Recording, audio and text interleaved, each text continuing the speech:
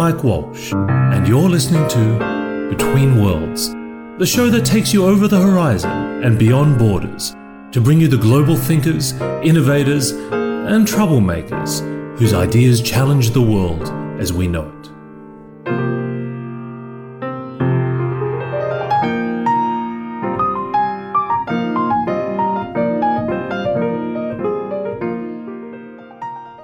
I'm hanging out in Chicago today with Tetsi Fishman, who is a veteran journalist, a best-selling New York Times writer, author of the book China Inc. and, of course, Shock of Grey. Ted, it's great to meet you. Oh, I'm delighted to be here. I know we traverse a lot of the same territory intellectually and geographically.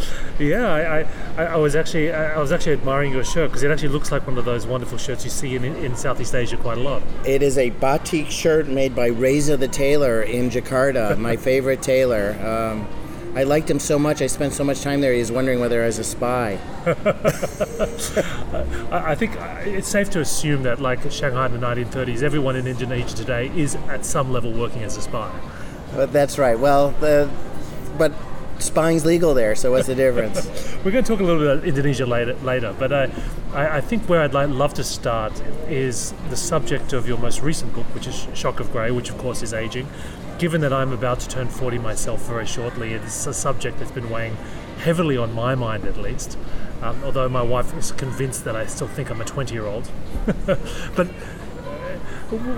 how dramatic is the change in aging in the world at the moment? I mean, what is this just...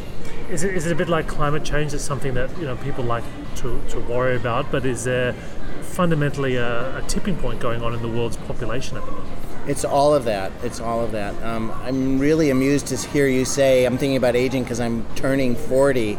I think when I started thinking about aging, I would have said, Mike, you're halfway home, and you would have cringed. But you're not halfway home now.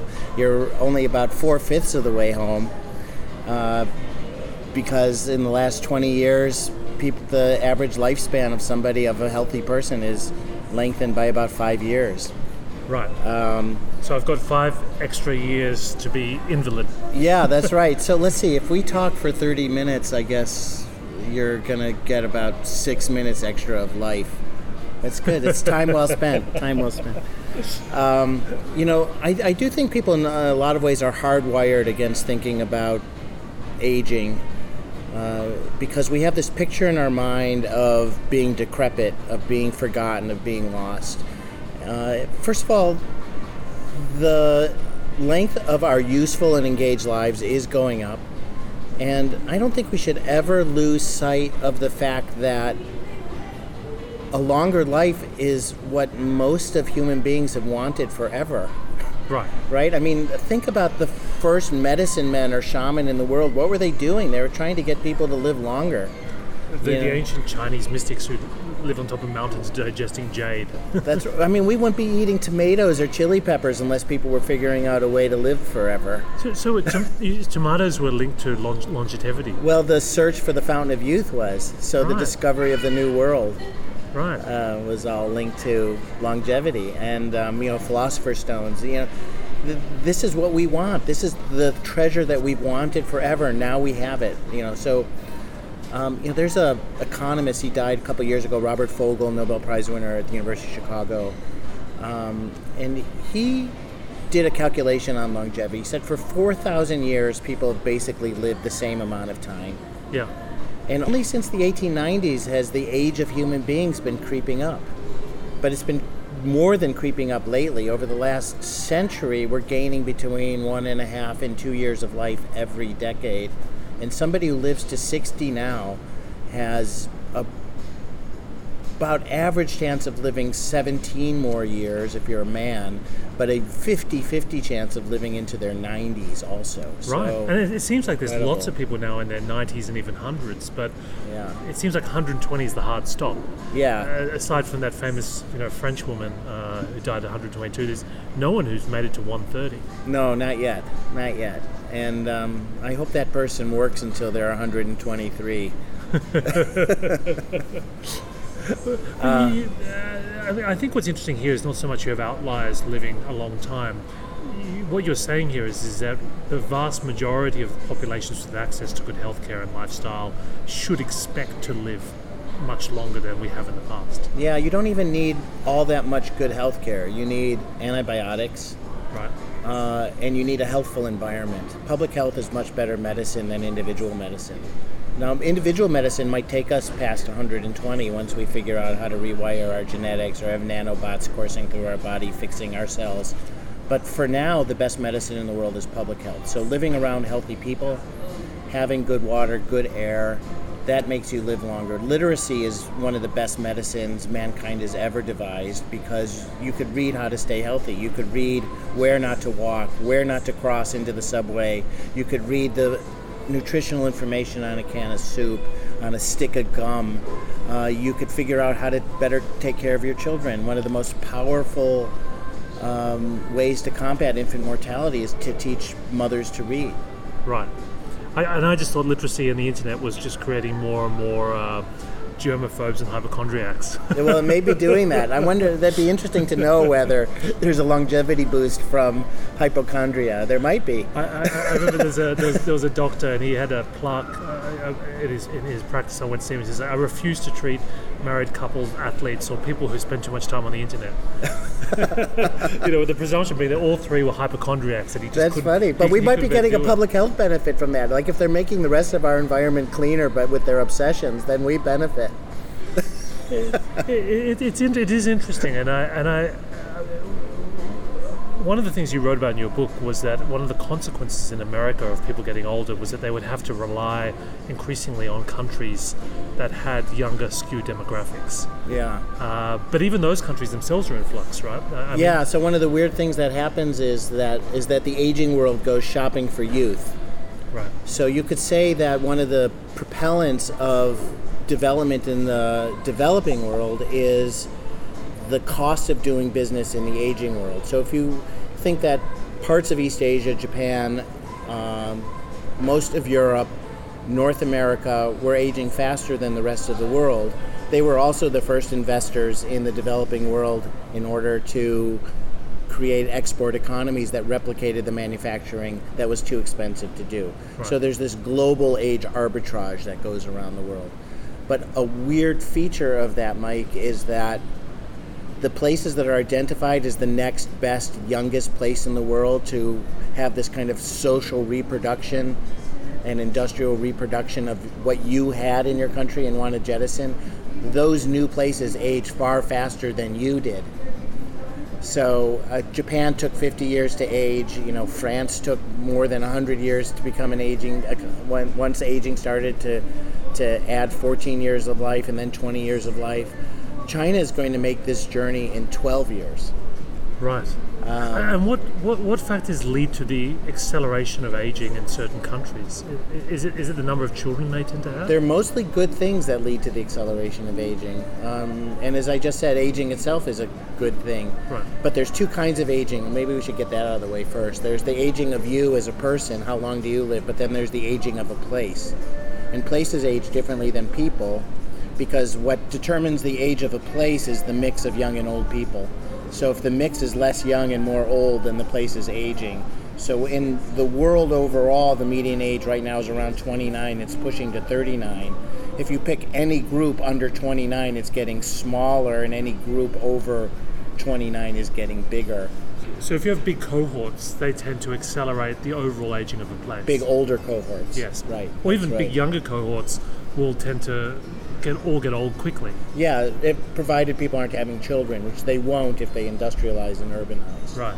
And I guess this is the risk with China. People often, like to quip that the risk for China is that it gets old before it gets rich. That's right. And the reason it's getting old is because it's urbanizing. And, right now, 250 million people have moved from country to city. China expects it to be 400 million. When people get to the city, they find their life as human beings are really smart at this. I'm really good at it. It's like, oh, my life's so expensive now. I can't spend it on other people. So they don't. Chinese who are urbanized, they stop sending money home to their parents, despite all the mythology about kinship values and everything. Some of which is real, but when you look at the actual numbers of how long do Chinese men send money home to their families in the countryside, it's only 6 years. Right. Then they stop because they get a wife, they might get a kid, The going to school is expensive. They need to spend time at work. And the women are also emancipated. This is the other good news that's embedded into the story. So as women get educated, they enter the workforce, they invest in their own lives, their fertility window shrinks. So this is the number one propellant of aging society, was that shrinking fertility window. So you might want 3 kids. If you poll women, most places in the world, they tend to cluster around 2.5 kids is the number that they want. They have a very hard time getting to 2. They often have a hard time getting to 1. And it's because they're going to school, they're working, they're investing in their career. They don't start until they're in their mid-30s, and by that time it's hard to get to 2.5, 3 kids.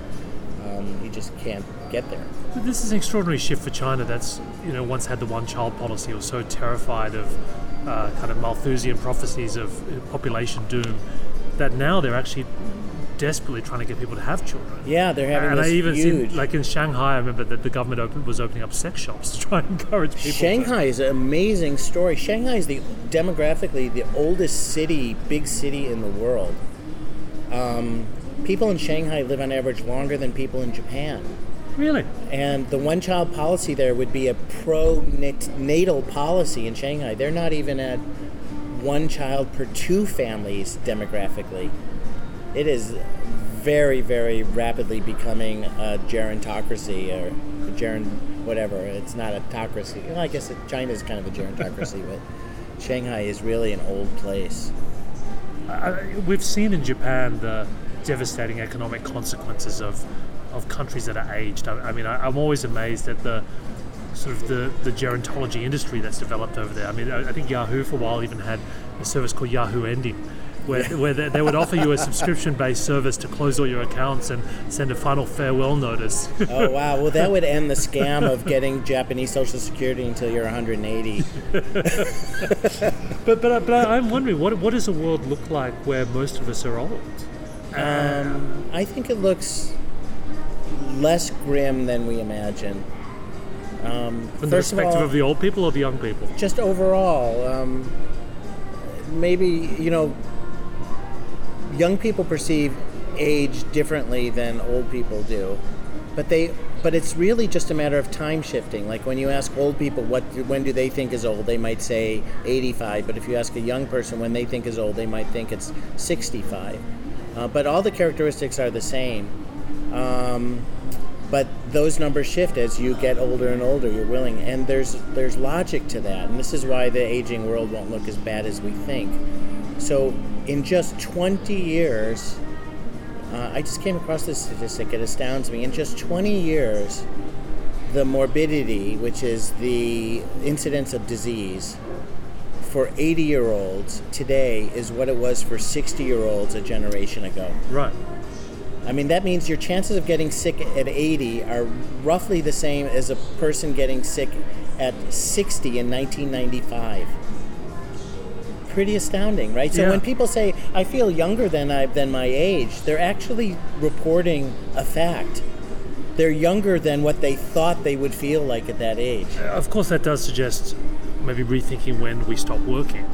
Yeah. Because you can't really have people now living for another 30 years not doing anything. No, and I don't think... This is a point that people really challenge me on a lot, which is how do you keep people working longer? But I think over time we're learning that people don't want to feel they have nothing to do after age 62 or 65. Yeah. Americans tend to work up until around age 67. They work longer than most people in the Western world. They work less long than people in East Asia. And it all relates to how well pensioned you are. I often encounter very capable, very intelligent former captains of industry who in their 60s are now driving cars. Oh yeah, well they feel at sea a little bit. It's interesting, and like I'm always very respectful to the people, whoever's picking me up in a car, because generally when I ask them that, they were a CEO of a company 15 years ago, but they just don't want to be sitting around the house now. Yeah. They want to be doing something. I don't know if it relates, but we are the most durable things in our lives. We live longer than nations. We live longer than companies. The average life expectancy of a Fortune 500 firm is quite a bit less than the life expectancy of a person in the developed world. That's very true. You know, so maybe that CEO isn't just driving a car because he wants to talk to people and be deferential to someone for a change. Well, I mean, what does... Maybe he's at a reversal. I mean, you know, what does concern me a little is where the ability for us to live longer intersects with technology-led obsolescence of people in the workforce. I mean, at the very time when we perhaps need people to go back to work is the time when jobs are being increasingly replaced by technology. Yeah. I mean, there's the positive view of that, which means that we all will need to work less because of technology, so we can have wealthier, leisure-filled lives. But the other is that we won't be able to sustain the few people that actually need work. Don't you think there's a dynamic between the two, though? It's like Definitely. The aging societies are the ones that are most avid for robotics. Well, Japan's a great example of that. I think one of the biggest reasons they led research in that area is because they're afraid that no one's going to be looking after them when they're old. Yeah. And also they're afraid of it's also their way to compete with cheap young labor abroad. Right. So our answer to Chinese cheap labor, which isn't so cheap anymore, but along the way, our answer to Chinese cheap labor and Japan's answer has been automation. And manufacturing employees will do almost anything they can to avoid adding a person because the cumulative cost of a person over their work life is very high. Robots, they depreciate over time. Human beings appreciate over time. And the Chinese may be the ones who perfect the Japanese vision, of fully autonomous factories that operate in total darkness. I was at Volkswagen's largest factory in the world right now, which is in Chengdu, China. Oh, what was that like? It was a ghost in a machine. Here you are, biggest factory of the world's second largest automaker. I don't know since Dieselgate, but once the world's biggest or second biggest automaker in a giant Chinese city that is on the make and is getting a lot of transplanted Chinese industry to move there from the East Coast, and yet you go into this factory and human beings are hard to find. It is so thoroughly automated, even in China. And what were the human beings doing there? Were they mainly just looking after the machines? Yeah, mostly looking after the machines, or maybe they were doing some front office tasks, mostly staring at screens. It used to be, when I was reporting China Inc. initially in 2003, which was my first trip there, I went to an auto company, and I was astounded how Chinese automakers took machines out of the factory because human beings were so much cheaper than any bit of capital equipment. Right. That game is completely over and reversed in China. Although that is a trend you see in India to some extent. Oh, that's interesting. Yeah. Maybe with Chinese companies. Yes. But what are these cities like? I mean, if you've got these tier 2, tier 3 cities that are going to be these meccas of automation and robotics, they will actually be depopulated to some extent. Yeah, well, that's interesting. Beijing right now, there's an article in the Wall Street Journal this week about Beijing's project to depopulate the core of the city. Right. To close the markets, get people to move out. They don't want any small businesses. It seems like the opposite of everything we've learned about urbanism. But China says explicitly, and people have told me they want to be able to make all the same mistakes we have. And they should be able to make all the same mistakes we have. But it's crazy to move away from an urban center in China now. I mean, there's just the benefits of being a Chinese urbanite versus somebody in the rural countryside or a peasant farmer are so outsized. But when you go to Chengdu, what you'll see, for example, is there are 6 large universities that would be bigger than any universities in the United States, turning out tens of thousands of tech graduates a year going into the knowledge sector. And China hopes that, it can shift its economy from one which is so dependent on smokestack industries to one that is much more engaged in the world's knowledge economy. It's already the world's biggest tech manufacturer. Can it be the world's biggest tech conceiver, innovator? I think it can. It remains to be seen. But I'll just tell you, in the game sector in Chengdu alone, the government set up an industrial park in which there are 300 gaming companies, computer games, mobile games, 300. You have a unique ecosystem in China that's evolved partly through, you could say, Chinese values, but also through regulation and the restriction of other services. Yeah. But you have genuine, legitimate hits there now, like WeChat and Alibaba, although they too struggle to globalize, even though they have such a massive local market adoption. Well, I'd be interested in hearing what you have to say about what they have done to pull away from the pack. Like, what are their unique innovations?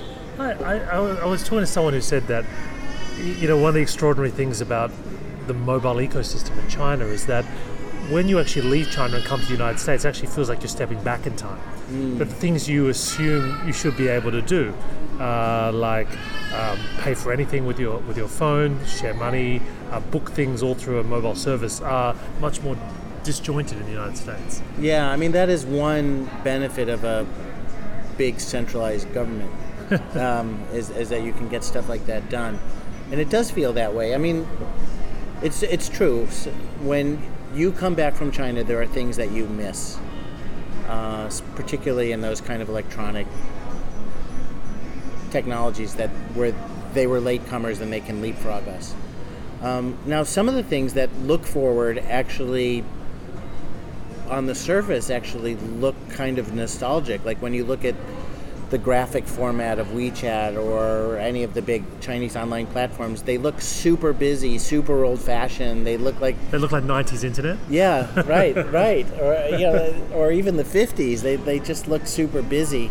But to me, that's the innovation. Like, that's where they pulled away from. Like, Google likes everything clean. Facebook likes most things pretty clean. Right. Chinese consumers don't. And it's probably related to the way they process information as well. I mean, we have a very sort of West Coast meets Scandinavian design aesthetic now that's running through software companies. But I remember years ago I interviewed a Chinese tech entrepreneur, and he explained to me that the way Chinese look at information is the way they play mahjong. I mean, when you play mahjong, it's not chess. You're always scouring the board for opportunities. And when Chinese people look at a screen, they're also scouring at looking for interesting bits. They don't just look left to right the way we do. Yeah, that's interesting. I buy that. I think that's a really good observation. I visited a film company on my last trip to China, which was just last week, and they were trying to make animation for the global market for children. And they had the most complex characters filling their animation, things that even looked complex. They looked like Tang Dynasty bronzes. And it's like, learn from Pokemon. 2 horns is enough. But it worked for China. And they were very frustrated with their American writers who they thought kind of dumbed it down. Well, Americans should be paying attention now, because I think for many Hollywood films, China has become the biggest market. Yeah. I mean, if it wasn't for China, Transformers, the franchise probably wouldn't still be going. Yeah. The last Transformers, I think they destroyed Chicago, which probably appealed to lots of audiences over there. One of the other markets you're spending a lot of time looking at, and it's one that's always been close to my heart as far as interest goes, is Indonesia. Yeah. As we spoke about at the start of this podcast. And I remember going on research trips there, almost 7 or 8 years ago, and I was just blown away by the adoption of mobile technologies. They were some of the most socially networked people I'd met on the planet, right up there with the Brazilians and what you see in South America. What do you think is going on at Ground Zero in Indonesia right now? It's interesting. It's a great contrast to China. In Indonesia, there's like all of human experience on the street, online, at all times. So there's politics that are really boisterous and active. There's religion, big cross currents of religion. There's incredibly vital, dynamic, often naughty pop culture that goes on. And the society is very, very social in the way that China is too. But it has this layer of free expression that China does not. So I think part of it, Mike, is Java is such a densely populated place. It's 150 million people on an island the size of Illinois. And Australia, what's the population of Australia now? Including koalas and kangaroos? Yeah. I think it's about 20 million. Yeah, so the landmass of Australia is roughly equal to the landmass of Indonesia, and Indonesia's got 250 million people. Yeah. Most of them in Java. And so I think when you take the social aspect of culture there, Indonesians would rather talk to their friends than watch TV or go to a movie. It's what they do socially, Right. and with their free time. And do they use these platforms differently, do you think, to the way teens would use it in the United States? Well, I'll give you a story. I was walking in a beautiful town on the northern coast of East Java called Kudus. It has a lot of Chinese influence in the town. Overseas Chinese came there very early. It's the cigarette capital. It's a little more prosperous than other Indonesian cities. And I was walking there, so it has these small gangways through these beautiful neighborhoods of old homes. And around the corner came these girls just out of their Islamic school in full headdress and dress, almost completely covered. And they were in junior high school. And they soon waved me over, Mr., where are you from? They wanted to know everything about me, which is typical. And then they wanted their picture taken with me. And then I thought, okay, but what am I going to do with my picture? You know, it's like, can I get all their emails? And they go, Mr. Facebook. So I got one of the girls got my Facebook address. And before you know it, I had 80 new friends, not just the ones who I had my picture with, but their friends too, who are now, so now my Facebook feed has all of these Islamic middle school girls, and it looks really dodgy. Well, it must be you're almost like kind of an anthropologist now, like in the village, right? You've kind of connected the whole village. Yeah, I guess so. Now, if I had a mind, I could like actually go in and look at all of their messages to one another. Yeah. And it's just very, very active, and part of it might be that TV and movies in the Indonesian language for Indonesian audiences just aren't satisfactory, but your friends are very entertaining. Yeah. Well, the way business seems to operate differently is I was always struck by the kind of buccaneer pirate culture over there, where I think you mentioned it before, where you have big business gangsters and politics has sort of reached a kind of a constantly shifting alliance. Yeah. It's one of the most mobbed up places, and it's kind of fascinating to think, how has Jakarta grown into a city that looks in a lot of ways like the glamorous, up-to-date cities you find elsewhere in Asia, and yet the corruption is so deep. Like, how did that happen? It's like there's still something there mediating quality for people. And I actually would say that when it comes to architecture or an interior design, like, Indonesians have figured out things that China hasn't quite figured out yet. Right. Like, China's great at exteriors, but the interiors of buildings, even the glamorous airports, seem to fall apart right away. Malfunctioning restrooms in the Beijing airport. Indonesia's like got the interiors down. They're gorgeous, and I think part of that is just, in some ways, the elite in Indonesia are just much more cosmopolitan. But they figured out how to traverse this world, this kind of gangster economy, with the global economy, which is a kind of genius there. Is it difficult for big global brands or even technology startups to do business there? We've seen with China that China's had a long history of bringing in Western companies, and to some extent some succeed and prosper, others get fleeced and get regulated out of the market. But Indonesia seems a bit more like the Wild West. Yeah, it's not hard to have a presence in Indonesia for a global technology company, let's say a social media company, but it's hard to monetize it because they're just using the global product. They're not using something that's localized yet. And because there's barriers, there's legal barriers. That might change with the ASEAN Free Trade Accord and with TPP if that ever passes. When you, I guess, combine these two things we've been talking about, the rise of the Asian economies and markets and demographics and population change, where do you think we're likely to see the new sources of dynamism in the world? Like, where are the places in the world where do you think over the next 10 to 20 years where we will see the most vigor? Wow, that is a super hard question.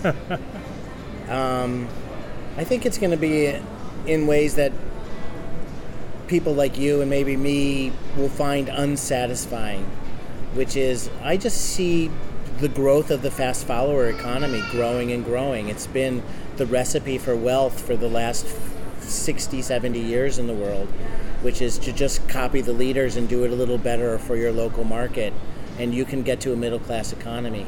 Right. And that's how you create a consumer economy and so on. There'll be global innovators all over the place, but the real winners, the real wealth will be in this fast-following economy. So you mean like, good ideas executed well, targeting a new middle class? Right.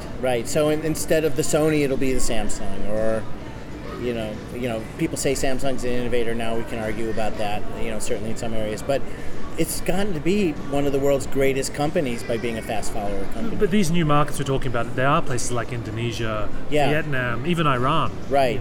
So they will have their version. Markets. They will have their versions of all of this. Right.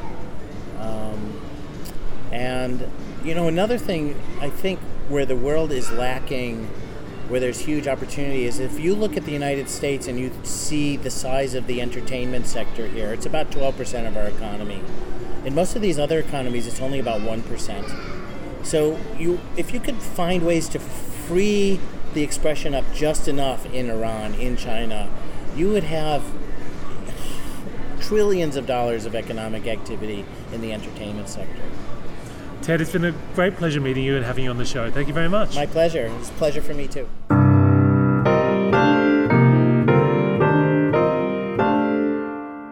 You've been listening to Between Worlds. For more episodes and information on how to subscribe to our podcast, please visit www.mike-walsh.com/betweenworlds.